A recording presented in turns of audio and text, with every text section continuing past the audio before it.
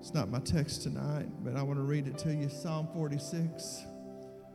And I'll remind you that it's a psalm of the sons of Korah. We talk about Korah a lot lately.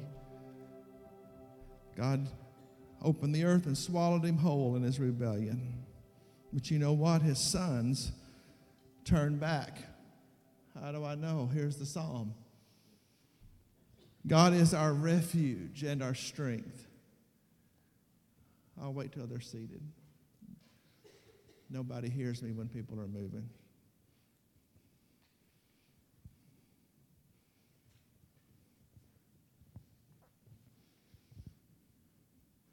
God is our refuge and strength, a very present help in trouble.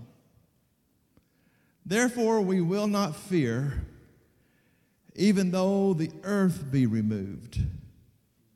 Listen, though the mountains be carried into the midst of the sea, and though its waters roar and are troubled, though the mountains shake with the swelling, the mountains fall down and the seas will roar. There is a river whose streams make glad the city of our God, the holy place of the tabernacle of the Most High. God is in the midst of her. She shall not be moved.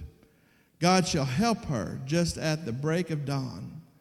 The nations raged and the kingdoms were moved. He uttered his voice, the earth melted. You hear that? He uttered his voice, the earth melted. The Lord of hosts is with us. The God of Jacob is our refuge. Behold, come, behold the works of the Lord, who has made desolations in the earth. He makes wars to cease to the end of the earth. He breaks the bow and cuts the spear in two. He burns the chariots in fire. Be still and know that I am God. I will be exalted among the nations. I will be exalted in the earth. The Lord of hosts is with us. The God of Jacob is our refuge. Selah. He's power. He don't just have power. He is power.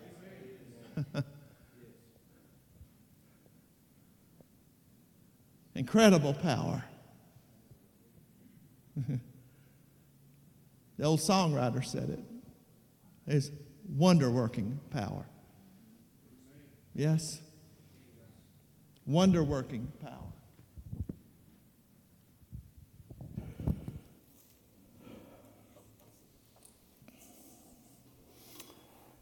I'm going to look tonight in Romans chapter 8 and 1 Corinthians chapter 14, I think.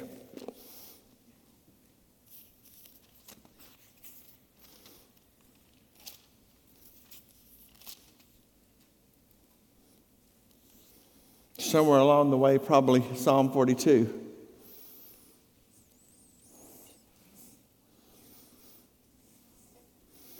Keep a prayer list in the inside of my Bible. I wrote a new one tonight. Prayer room, or added to it, I should say. I'm just telling you up front, just so you know. I think if somebody's praying these kind of things for you, you ought to know it. Hello, Mag Church. I'll tell you more when we pray, but I'm going to tell you this last one. I'm praying this, not just for me, but for you. It's an us. Make us desperate for you. Make us desperate for you. Not just aware of him. Not just in need of him. Desperate for him. God responds to desperation. I happen to believe that God desires, yes, indeed, that He expects it.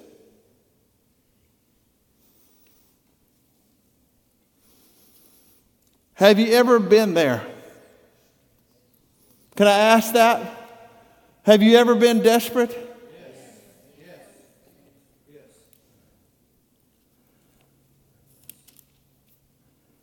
Most of the time, it's a situation that puts us into desperation, is it not?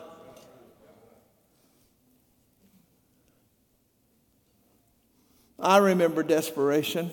That's what I'm going to talk to you just a few minutes about. I'm desperate for Him. I've said it before recently. I'll say it again. I can't do. I say, God, if this is it, there's got to be more. I'm not talking about more than salvation, I'm talking about there's got to be more. Church, there has got to be more.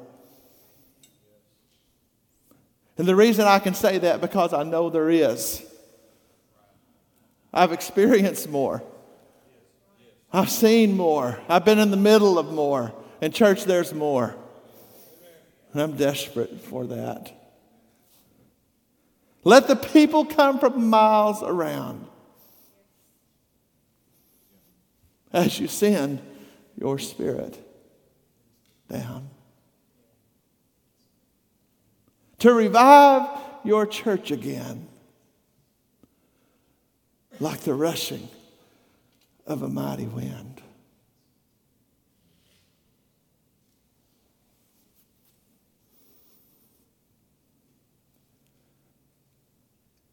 If anybody will get desperate, He'll meet you.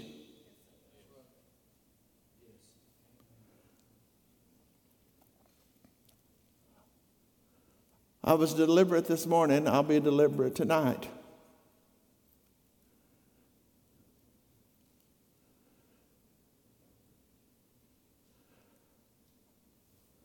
I've never seen God use anybody to any degree that they didn't cross a line into the realm of radical.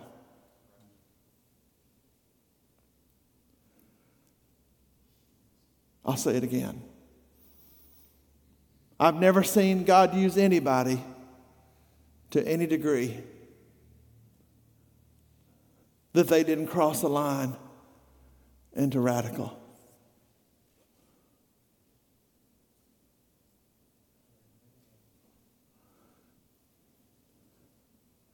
When a Muslim gets radical, they'll kill thousands of people.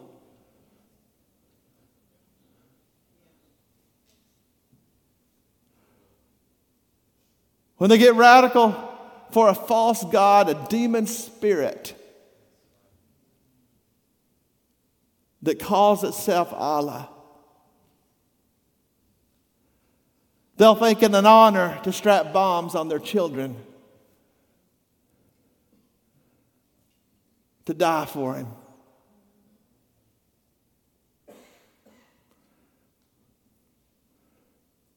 They'll fly planes into buildings.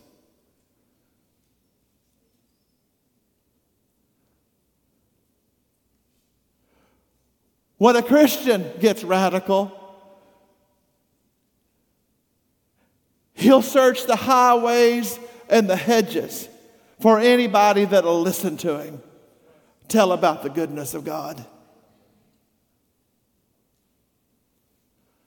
When a believer gets radical, they'll push the plate away and they'll pray until God rends the heavens in their life, until their children come home.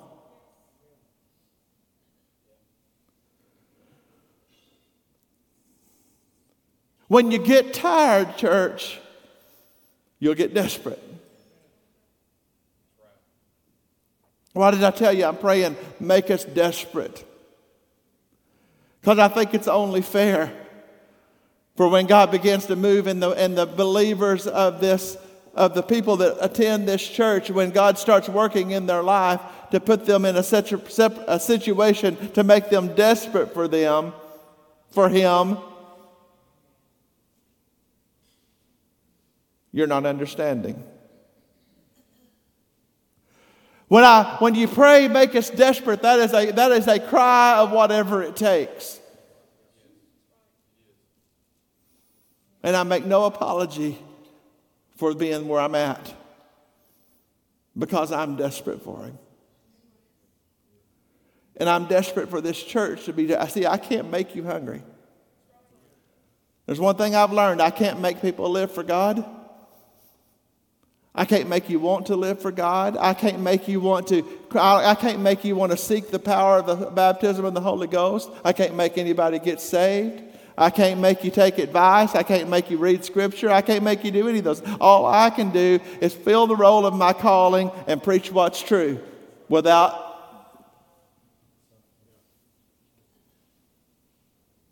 limit. But He can make you desperate. You know what? It's His pleasure to do it, because it's worth it. When God's people get desperate, they seek after Him. I'll start at Psalm 23, or Psalm 43. I'll just read the first of it.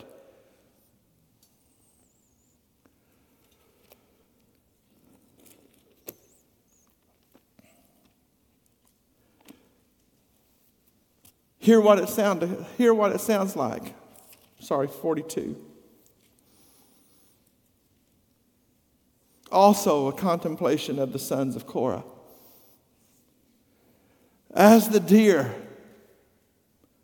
pants for the water brooks, so pants my soul for you, O God.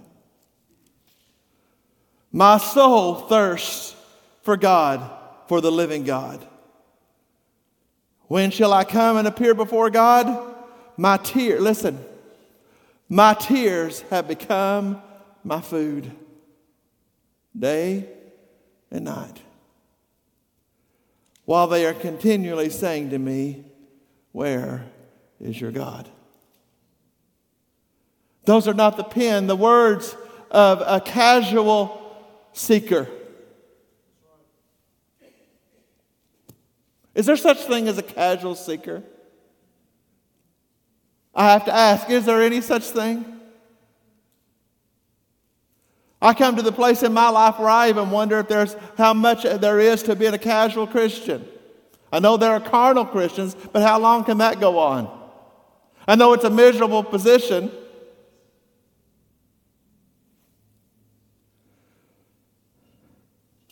But I also know there's a river whose streams make glad the city of our God.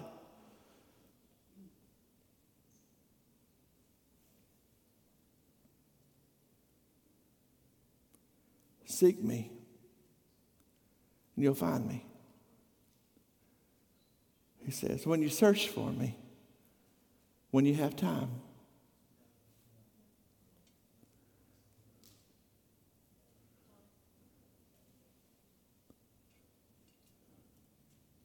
Seek me, you'll find me. When you search for me, when it'll fit your schedule.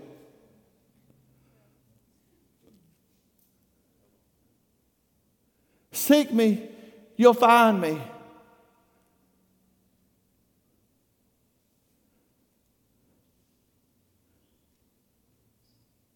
But not as long as there's plenty of money in the bank.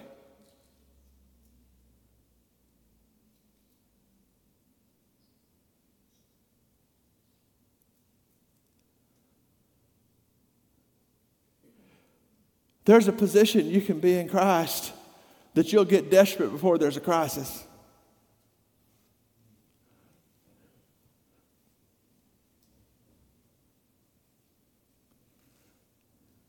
Do y'all feel the stillness in the room? Is that just me, or can you feel that?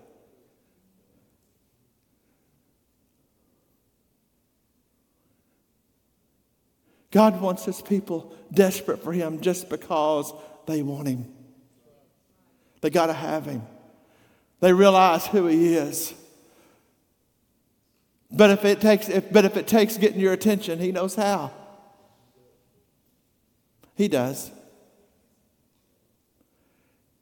And I can tell you tonight, by whatever means is necessary, when he gets your attention, to put you in a desperate situation where you're desperate for him. I can tell you with assurance, you may not enjoy how you got there, but when you get desperate for him, it will be worth it.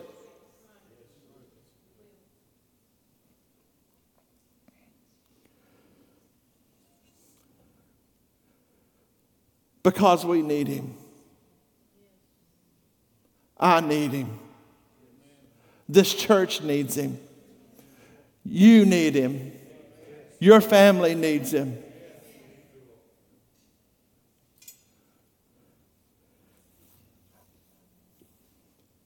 I'm talking to me just like I am to you tonight, I promise.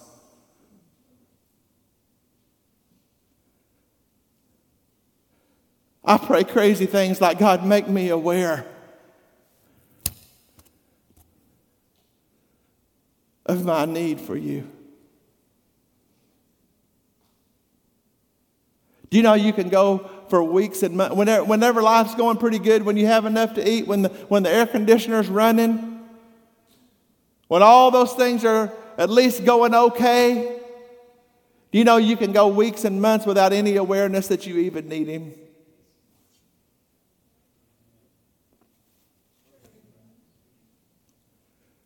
It ought not be. This is my daily bread.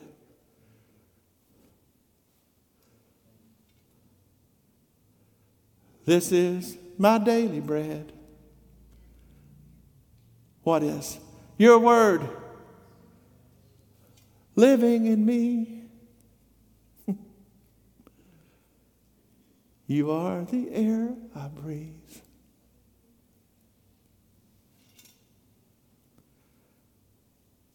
Your holy presence living in me. The breath in your lungs is his presence in you. You want to get desperate for him? Be in a few moments where you can't breathe. You'll become aware of your need. You ever been caught when you didn't think you was going to get to the surface? You have any experience with asthma or anaphylactic shock or choking? You'll become pretty aware of his presence living in you. And desperation will come pretty quick.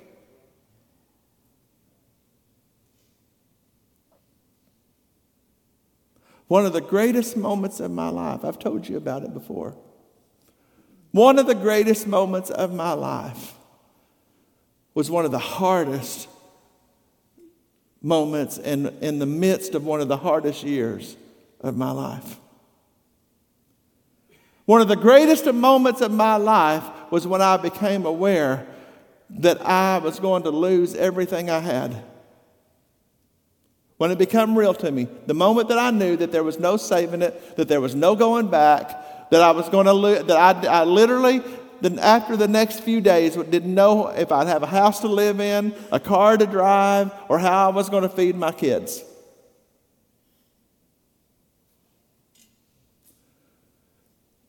And in that environment, how many wants to be in that environment? That's not hyperbole. That's not the least bit exaggerated. That is literally how it was. On a Monday morning when I left my business, I didn't have $1 to my name. Not $1. None. I had no food in the refrigerator because we'd spent everything we had trying to keep it afloat. I had nothing to eat and not $1 to my name. The house was still mine. The cars were still mine. I still had my family. That's all. But I didn't know how I was going to pay for the house going forward or the cars that I was driving to get to another job. That was the setting.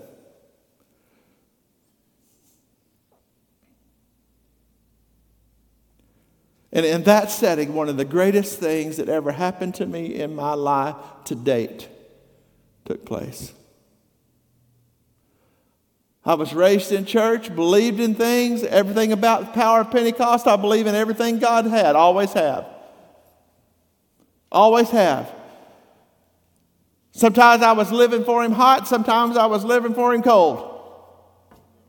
Sometimes I was just barely giving Him the thought of day, time of day. I'd go to church maybe, I might not go to church. If I made it good, if I didn't make it, fine. That's obviously after I was out of the house, because when I grew up, it wasn't an option. Hello?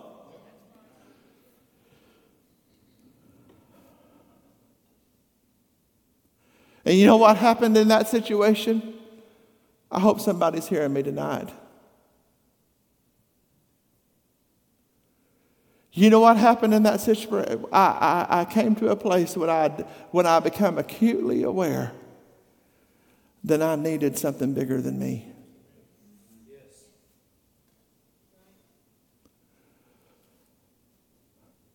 Or I wasn't going to make it.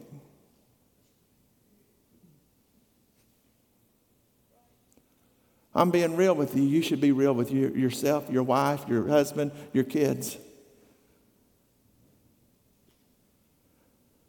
Because every time you think you got it made in the shade, I did. I thought because there was a time, I was making money like I owned a printing press.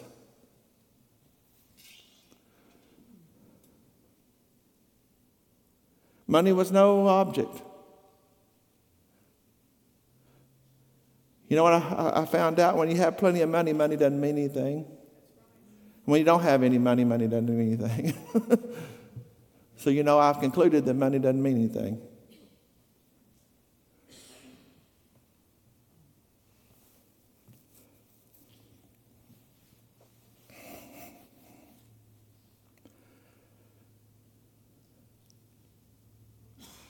Remember that old song that says I had a revival at the mourner's bench. I was filled with great misery. Then something hit me at the top of my head. Went all the way to my feet. You know what happened? Something got a hold of me. Oh, yes, it did one day. Something got a hold of me. I went to an altar one night. My heart wasn't right. But you know what? But something got a hold of me. Oh, I could tell you they were singing, "Come ye, you love the Lord." I knew they were talking to me. Stage left.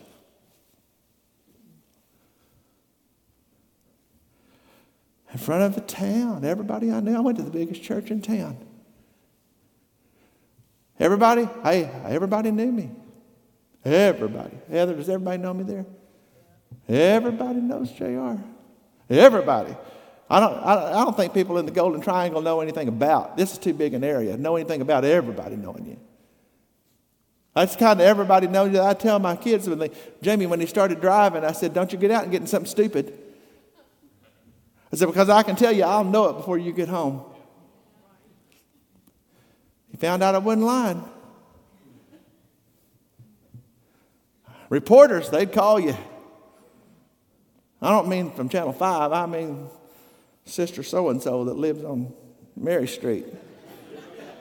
I saw that boy he used to go by like a red flash. He needs to slow down.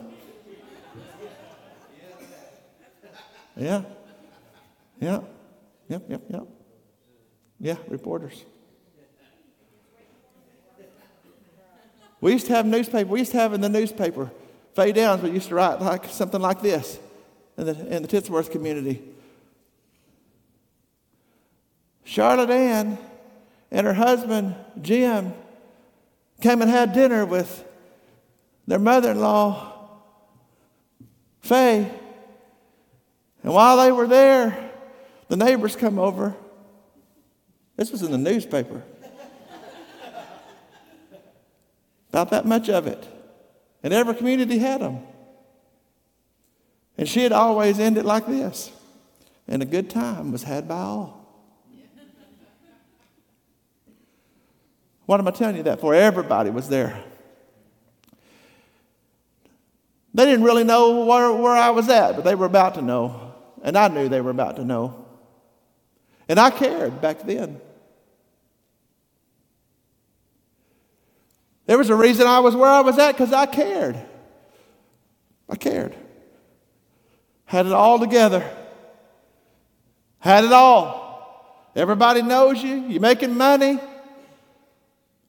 There ain't nothing like, you know, when you're a big fish in a little pond. That's good until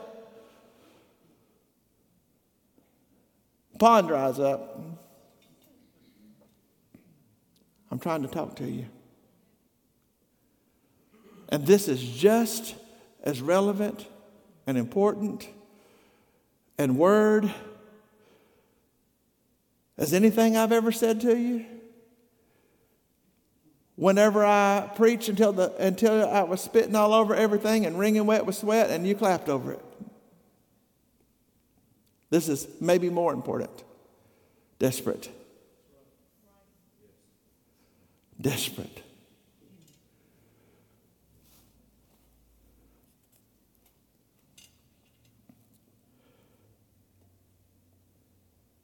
"30 years old, raised in it, believed in it. Stage left, July 2002.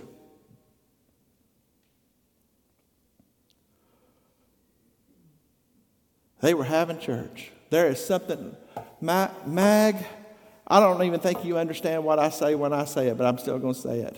There is something to be said for having church. And I don't mean, are you having church next week? Of course we're having church next week. I don't mean that the door's open, are we going to have a service? No, I'm talking about, does anybody, I know you do, and I know you do, and I suspect you do, and I know you do. Is there anybody in this? I think you do. There is something to be said for just having church. I'm talking about white hot, turned loose, wide open, let God have His way from front to back, side to side. Just have church.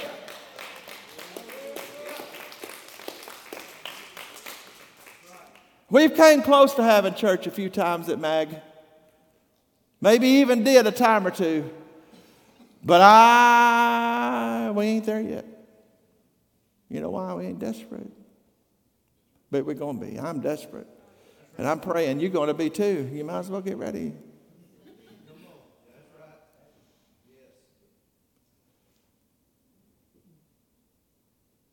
The word can make you hungry. Hunger will make you desperate. You know when Jesus says the hunger, those hunger and thirst, that's what, you know what He's talking about? That's what He's talking about. Blessed are those which do hunger and thirst after righteousness. They shall be filled. They shall be filled.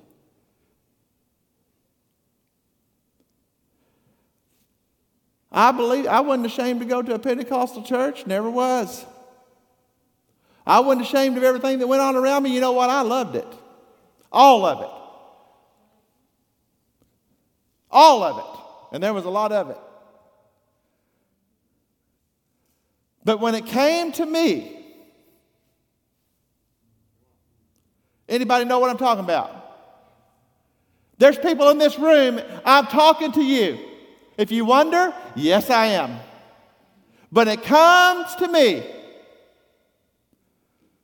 When it comes to me, it was good for everybody else, and I even somewhat wanted it for me, but here's what I knew. For me, and this is what stands in the way of most people, I'm getting somewhere. It becomes about what people will think about you is one thing. What people will wonder, conclude, whatever. That's one thing.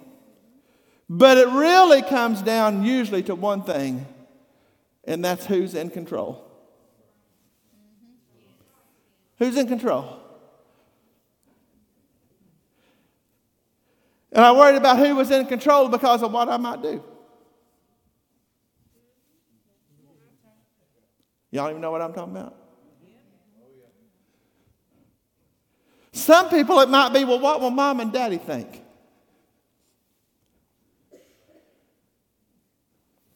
It ain't late. What will mom and daddy think? Oh, believe me, that's a big one. What will mom and daddy think? What will my brother and sister think? What will when they find out in this little one-horse town, had a one-horse town, we just had a man had so many DWIs that he rode his horse to the buckhorn and tied it out his front. One-horse town. I ain't lying. Had so many DWIs, he rode his horse to the bar. Like the Brandon iron or something. Yeah. You know what? I said that for a reason because it's funny for one thing. It's funny because it's true. And another reason it is because everybody knew who he was. Well, he's at the bar again. There's his horse. I'm trying to paint you something.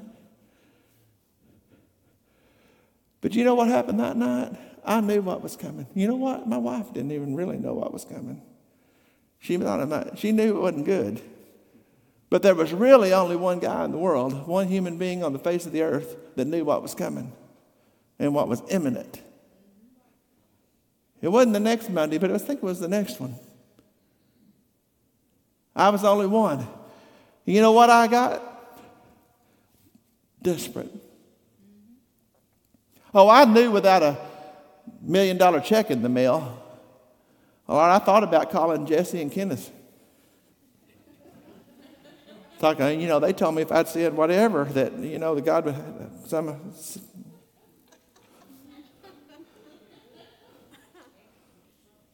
5, some 10, some 100-fold. But the problem was, is if I'd have got 100-fold, it would have been $100 because I had about $1 to my name. Y'all ain't hearing me. Y'all ain't hearing me. What I'm telling you is I knew it was over. And when I knew it was over, let me tell you something. When you got a toddler and a third grader and responsibilities, when you don't know how you're going to feed them, if you're any man at all, you'll get desperate. Bible says that a man that won't take care of his family is worse than an infidel. New Testament. You'll get desperate. You know what? I don't know if they were singing, "Come You Love the Lord." I don't know if they were coming and singing, "Come You Sinners Lost and Lowly. Jesus' blood will make you free. For He saved the worst among you when He saved the worst like me." I don't know what they were singing. But you know what I do know? That the glory of God was falling in the house. All over it. I do know that. I know what color the carpet was in the room. I know what side of the stage it was. I know that. I don't think he even preached that night, so it wasn't about the preaching. It was about the power of God in the house. Like the rushing of a mighty wind. Like a river that had overflowed. Come and fill this place once more. Like a river that's overflowed. I want to tell you when the river began to flow.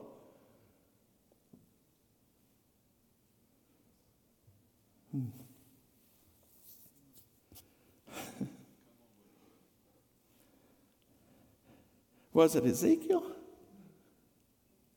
Was it Ezekiel that saw that river coming out from under the threshold of the throne room?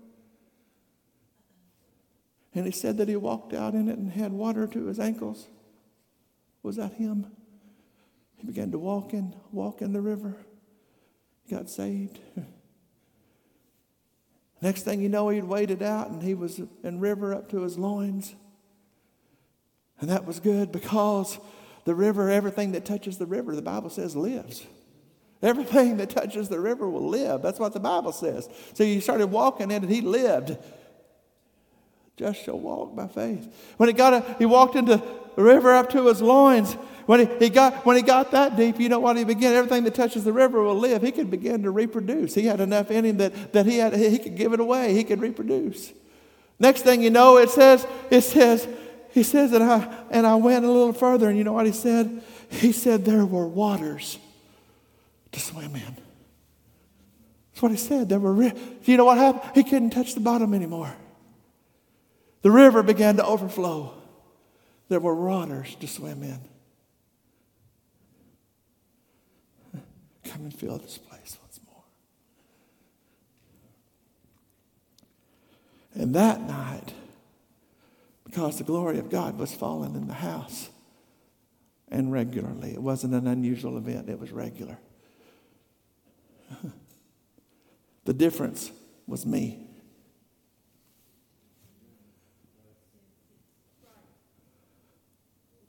At that point, Jeff, they'd been having revival in Paris, Arkansas for 10 solid years.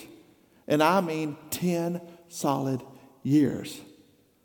I'm talking about when it broke out in the old sanctuary that you had to find every chair in the house. The fire marshal wouldn't have had any part of it except the fire marshal went there, so it didn't matter. I'm talking about where you had chairs at the end of every pew, where you could barely get down the aisles. I'm talking about on Sunday morning where you had to get there. You had to get there. You wasn't sitting on the bottom floor. And that balcony that they had closed up beautifully 20 years ago, they had to tear all that out and open that back up. Why? Because they needed a place to put people. And they sat butt cheek to butt cheek, shoulder to shoulder on every row. It's okay to say butt cheek. You know what that is. You know, they tell you that, you know, you get 80% full, people will quit coming. You know what? When the power of God's in the house, they'll sit butt cheek to butt cheek, shoulder to shoulder, wall to wall, front to back, top to bottom. I'm talking, that's what it was. Wall to wall, front to back, top to bottom. At one point, town of 3,500 people. That's right. Y'all been there? It ain't like here. It ain't an area. It's a town in the mountains. Next town's 20 miles that way. The next town's 20 miles that way. The next town east is 40 miles. The next town west is 40 miles. It's just, that's you. Few county people, town's 3,500 people. In a town of 3,500 people, that church grew to over 700 people every service. You know why? Because the river was overflowing. Let the people come from miles around. Yeah. You know what? They will.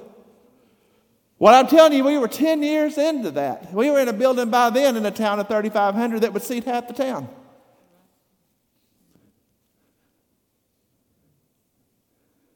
The difference wasn't the service. And the difference wasn't the church. And the difference wasn't a guest speaker. There was no guest speaker.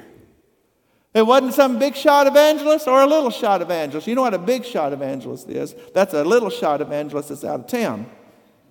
That's what that is. Everybody's a big shot when they're out of town. Yeah? I'll tell you what the difference was.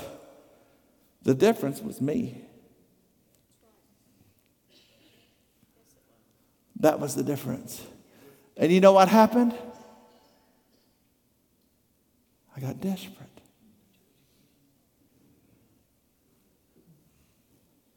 Well, let me say it a different way. I got real. And maybe even real desperate. You know what I knew? I knew there wasn't no miracle coming.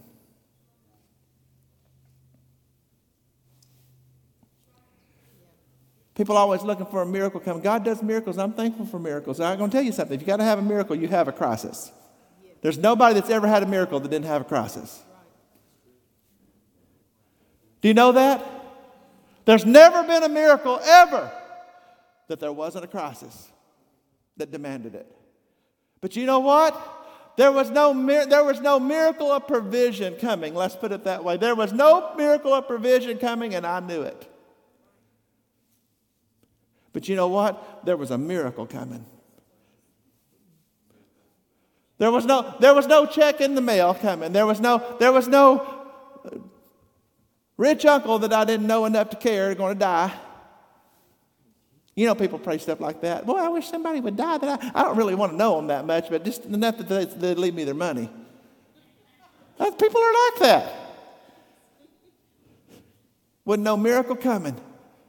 But there was a miracle coming. This is the air I breathe. This is my daily bread. Yes. Right there. Right there.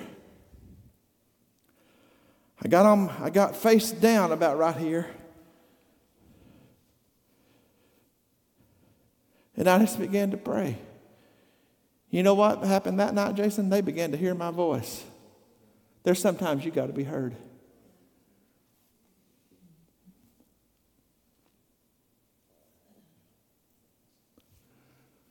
I'm just going to throw that in there. You say, are you ever going to get there? Yeah, I'm getting there. And I'm going exactly the way I want to go.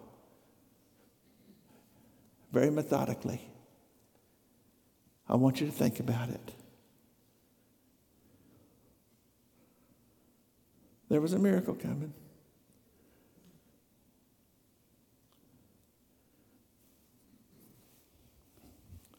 I'm saying things plain and slowly and straight up and straight out and in the moment for a reason, because that's the only thing people understand today is just to say it. Do you know why I just say things? Do you know why? Even among my preacher friends, I say, get JR on that. He'll say it. Well, it ain't because I'm a smart aleck. It ain't because that I'm trying to be controversial. The truth's controversial these days. You don't have to try to be controversial. It isn't because that I'm trying to be sensational. I've just learned that this is the truth that sets you free. And I've just learned that if you beat around the bush, people will just stand on the other side of the bush. If you beat around it while you're beating on this side, they'll just all run to that side like it didn't apply to them. That's what they'll do. So you just say it. Now, I'm not rebuking anybody tonight, but there should never be a quiet prayer meeting. You know what I had to learn to do? I had to learn that it matters that you pray. And do you have to pray out loud all the time? No, but you should pray out loud sometimes. And you know what? Even most of the time. Oh, I need to pull up a chair because it's getting squirmy. I'm telling you straight up. Well, I don't have to do all that. You're right, you don't, but you ain't going to get nothing. Because if you don't have enough... Jeff, tell me not to say stuff like this. Because I'm going to tell you something. When you get desperate, you won't care who hears you. When you get desperate, you won't care who's over listening to you. When you get desperate, you won't care that you don't pray like Adrian Rogers on his best day. Because you know what? God doesn't care. He just wants you to talk to him. You know what? I hear you. You're out in the lobby and you talk to everybody, and some of you are real loud and talk to everybody. You know why? Because some of you are just loud people. Some of you are just loud people. I ain't looking at nobody. What are you making that face for? I didn't look at you. But if the shoe fits, Cinderella, put it on and wear it to the ball.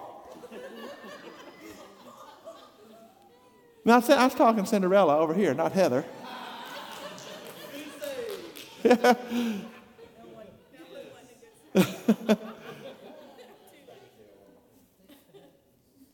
Am I all right still? Yeah. No.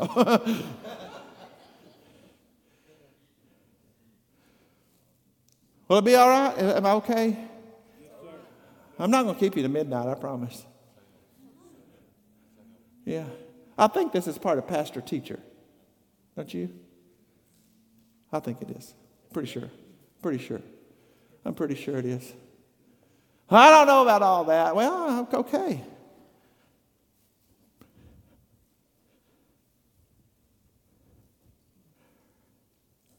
Prayer's a lot like preaching. It requires a voice. You know what? I've had to learn that. Oh, there's a time for it all. There really is. I mean, because we're supposed to pray without ceasing. I'm going to tell you right now, we're going to take about 10 minutes to talk about prayer. Praying literally just means talking to God. You know what it means? Share your soul, bare your heart. Drop the platitudes. Drop it. Drop the flowery language. You don't talk like that. God knows you're being pretentious. Stop it. How's that? So quit worrying about it. You know how to talk? You know how to talk. You know how to talk. You know how to talk. And you know what he wants you to be? Real. God, I'm mad as fire. Or where I'm from, I'm mad as fire. That's hotter. Hello?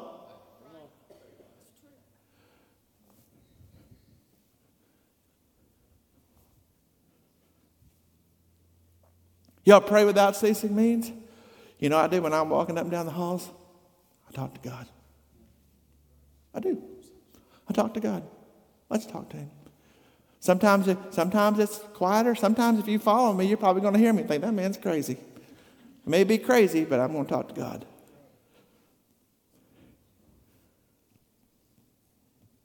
Shouldn't be anything showing as in a Pentecostal church, really any church. I don't even really like to say stuff like that because that lets people think they're off the hook. Well, I'm not baptized in the Holy Spirit, therefore I'm not Pentecostal. None of this stuff applies to me. I'm getting there. I'm getting there. When people get desperate,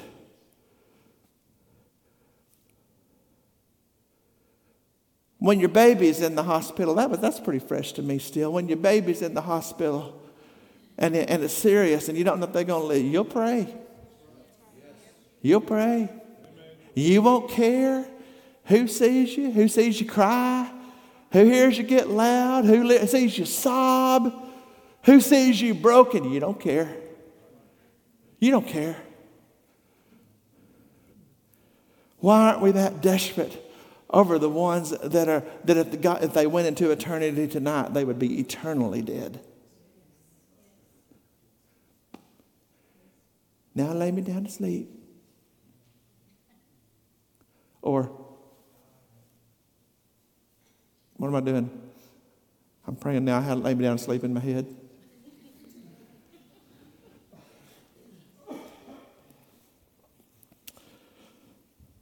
Last week of July 2002.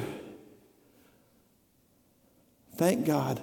You know, I'm going to say this. This is why I'm saying it. Thank God for a white hot Pentecostal church. Thank God. Because if I hadn't had them, I probably wouldn't be here right now. Thank God. And when I got there that night, my old buddy Paul, he pastors in Cold Hill, Arkansas nowadays. He wasn't nobody but a snotty-nosed kid then, not much more. He's old enough to wear a suit, but I bought it for him. You know, he was a preacher, so I bought him a Bible and a suit. That was required back then. About the time he was going to come out and give me some of that praying, I'd already crossed over. Because when I got there, I fell on my face. And that was one night, probably the first time almost ever, that I began to say out loud, God, I've got to have you. I've got to have you. God, I've got to have you. I don't know what I'm going to do. That's real. I don't know what I'm going to do. If you don't help me, I'm not going to make it. If you don't help me, I wasn't asking him to pay my bills. I was asking him to keep me alive from the weight of what I was carrying. If you don't help me, I'm not going to make it. Desperate. And then I said that night, God, I need you. Say, that don't sound like much. Oh, it was a lot for me. Because I was aware that I needed him. Always was. I would have never denied that. But you know what? I needed him. I said, God, I need you. I need you. God, I need you more than the next bite of food that I didn't know where it was going to come from. Literally. I need you more than my next drink of water. The last thing I remember saying in English was, I need you more than the next breath in my lungs. And I'm going to tell you, but God is my witness whenever because that next breath, that next meal may have been later, the next drink may have been later, but that next breath was coming pretty quick. God, I need you more than I need the next breath in my lungs. And heaven had been falling all over that house around me. But that night, Andrea, heaven didn't fall around me. Heaven fell in me. You know what it was, Brandon? It was suddenly. Suddenly, the power of God swept through me. And I lost the English vernacular and went into a language that I'd never learned or been taught. You say, what? God changed your language? Big deal. No, you don't understand. That's just not just. That is the first thing that happens to you. And it's the evidence of what's happened in you. But it's not the only thing that happens in you. What happened then is from that point on, I had the will and the power to make it. From that point on, I had a want to live for God, but not just live for God, to live in the calling of God. You know what I did then? I knew that I didn't know how it was going to happen, but I knew I wasn't going to go hungry. You know why I knew that? Here's how I know I do that now, because I'm old enough to know this now. I was young, but now I'm old. And I've never seen the righteous forsaken, nor seed begging for bread. I didn't know how, but I knew he would. You know what the difference was? It was the power of the Spirit of God. Mag, I am literally just talking to you tonight. Some of you may be wishing I'd shut up so you can go home and take a nap. You got all week to sleep. I don't really care. I'll just be frank with you. I don't care anymore. You say, what do you say? That's rude. You shouldn't say you don't care. No, I don't mean as in I'm not concerned. I mean I literally do not care. If you don't want the things of God, if you're bored with the things of God, if you don't want the frankness of the things of God, if you don't want to be taught about the Word of God, I don't care because I'm going to do it. That's what I mean. I'm going to do it. And I'm going to be real with you to say you got to learn to pray. Mag Church, I'm not pastoring anybody else's church, so I can't talk to them. I can talk to you. You've got to learn how to pray. That means in the prayer room, you've got to learn to open your mouth. You know why? Because here's another reason. There's power in agreement. There's power in unity. And there's things that we can unite around. You know what? You'll never learn to pray if you don't practice. And you know what? You'll never know all the things that you could have had because you didn't ask.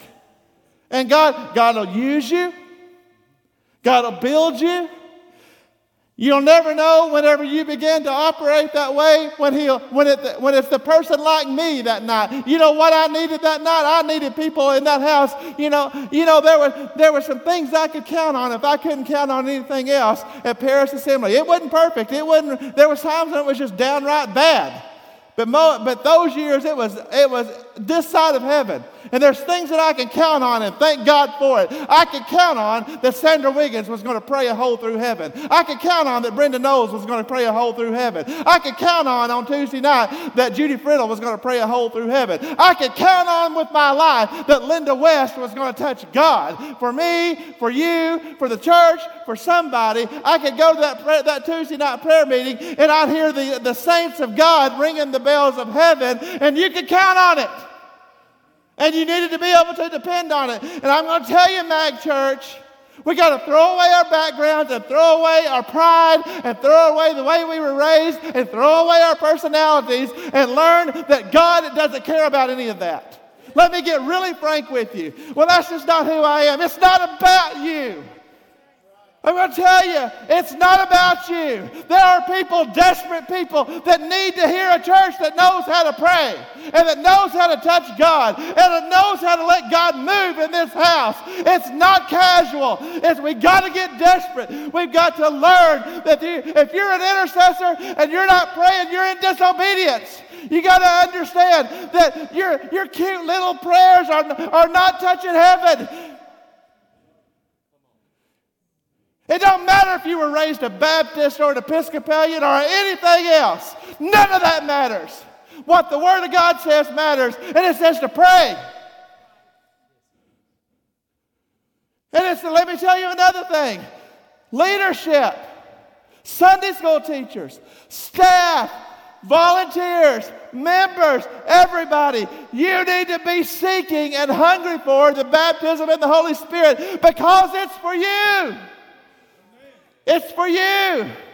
Mama didn't have that, and I don't need that. I'm sorry Mama didn't have it, but Mama don't live right now, and you need it. I feel like I'm preaching to a brick wall sometimes. Mag Church, you need the baptism in the Holy Spirit. It's God's plan for your life. And if I knew then what I knew now, I'd have never went a day without Him.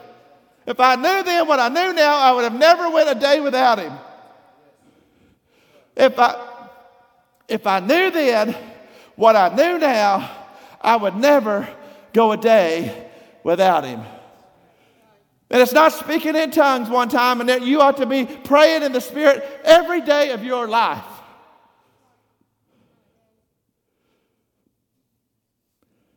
Jeff, I ought to say it flat out. I'm going to say it flat out. I'm going to say it flat out. If you're not seeking it, it's not important to you. And that either means you don't believe it or you just don't care. It's one of the two. Because if you believe it, you'll seek Him. If you care, you'll seek Him. And that's as plain as I know how to be. If you're not seeking the baptism in the Holy Spirit with the evidence of speaking in other tongues, you either don't believe it or you just don't care. And I can't make you.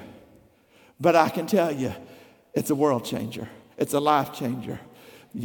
I need it. You need it. This church needs it. And there's people that come to this church that need you to need it. You know why? Because they need it. If it's never demonstrated, it's never preached about, I'm laying it on the line tonight. I am telling you, I think you know that. That's as real as I know how to be. Quiet prayer rooms are I don't even know where that's for. Do you have to holler? No, you don't have to holler. You might. You might.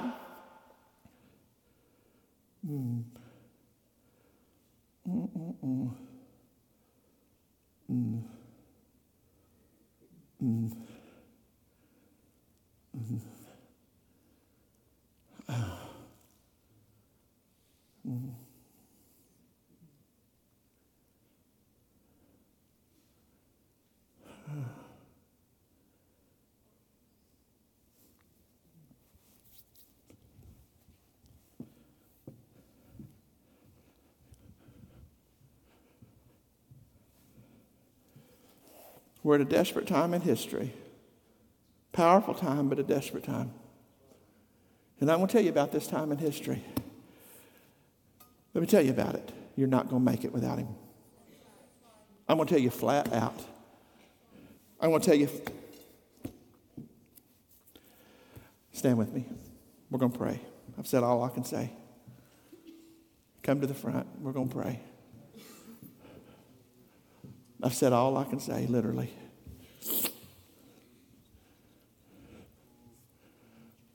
When he's done, I have to be done.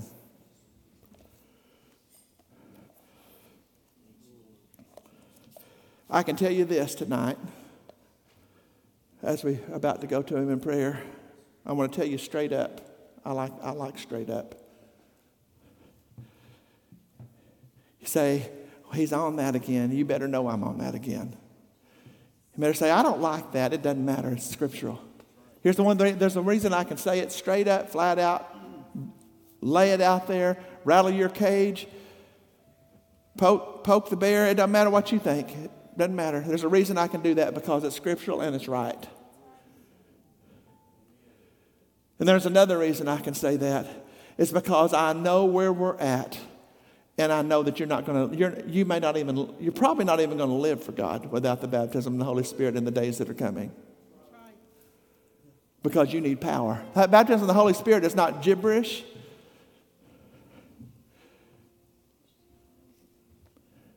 It's not even languages, tongues. It's not. The baptism of the Holy Spirit is power for service.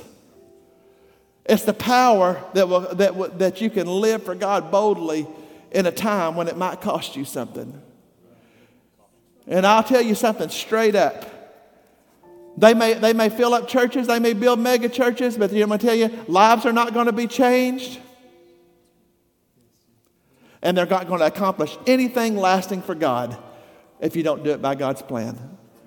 I'll tell anybody, anywhere, that's not a denominational statement, because I think by now you ought to know, if I could cash out of all of that, I'd cash out tomorrow. I would have already cashed out of that. The moment that I'll just tell you straight up, I don't mind telling you, the moment that I can cash out of that, I'm cashing out. I don't care about that junk. I just flat don't care, because it's about this. That's what it's about. And they may have coasted through some easy years in America, but you know what? All the surveys say, every one of them say that only 9% of what professes to be a Christian in America even has a chance at actually being a Christian. Every survey says. There may be 70% of this country that claims to be a Christian, but less than 9% of them actually believe what it takes to be a Christian. So that's straight. You're not going to accomplish anything for God of any significance in this day and this age without everything that God meant for his church to have. You can explain it away all you want to. I actually had somebody come to me a few weeks ago and said that they went to a church. They had been going to a church where the pastor, it was a nominal church, but the pastor had some little fire in him, whatever.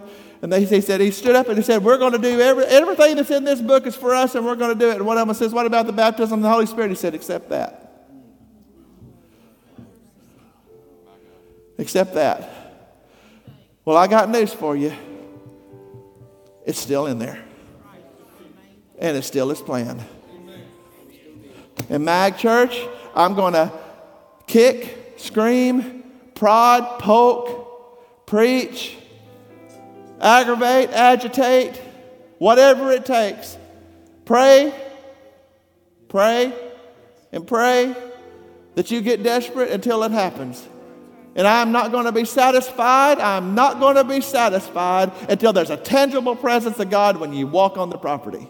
I'm not going to be satisfied until from the first note of every service that the Spirit of God begins to reign in this place. And the only way that happens is when God's people welcome him and are desperate for him and are crying out for him, and they're not just going through the routine. That's the only way it's going to happen. And I'm going to tell you, when that begins to happen, the people will come from miles around. When that begins to happen, it'll change your life. It'll change your family's life. If your mom and daddy it'll change your mom and daddy, because they're going to see what's going on in you, and they're going to want to know what you got. They may get mad at you, but they'll get desperate too. Oh, you're one of them. I knew if you hang out with them very long. Well, if I've been here long enough that you've hung out with me long enough, you're going to be one of them. I don't need that. Well, let me say it one more time. Look, every face looking at me. I don't need that. You believed a lie, and you are deceived. You know what you can do with that real quick? You know what you can do? I didn't say you were lost. I said you were deceived as it concerns the baptism of the Holy Spirit. If you're lost, you're not even a candidate. If you're saved, you're a candidate. The only thing required for the baptism of the Holy Spirit is to be born again. That's it. That's it. And it's for you. How many times can I say that? It's for you. It's for you. It's for you. It's for you. You know how I know? Acts 2:37 says the promise is unto you, your children, all those that are far off, as many as the Lord, your God, shall call. It's for you.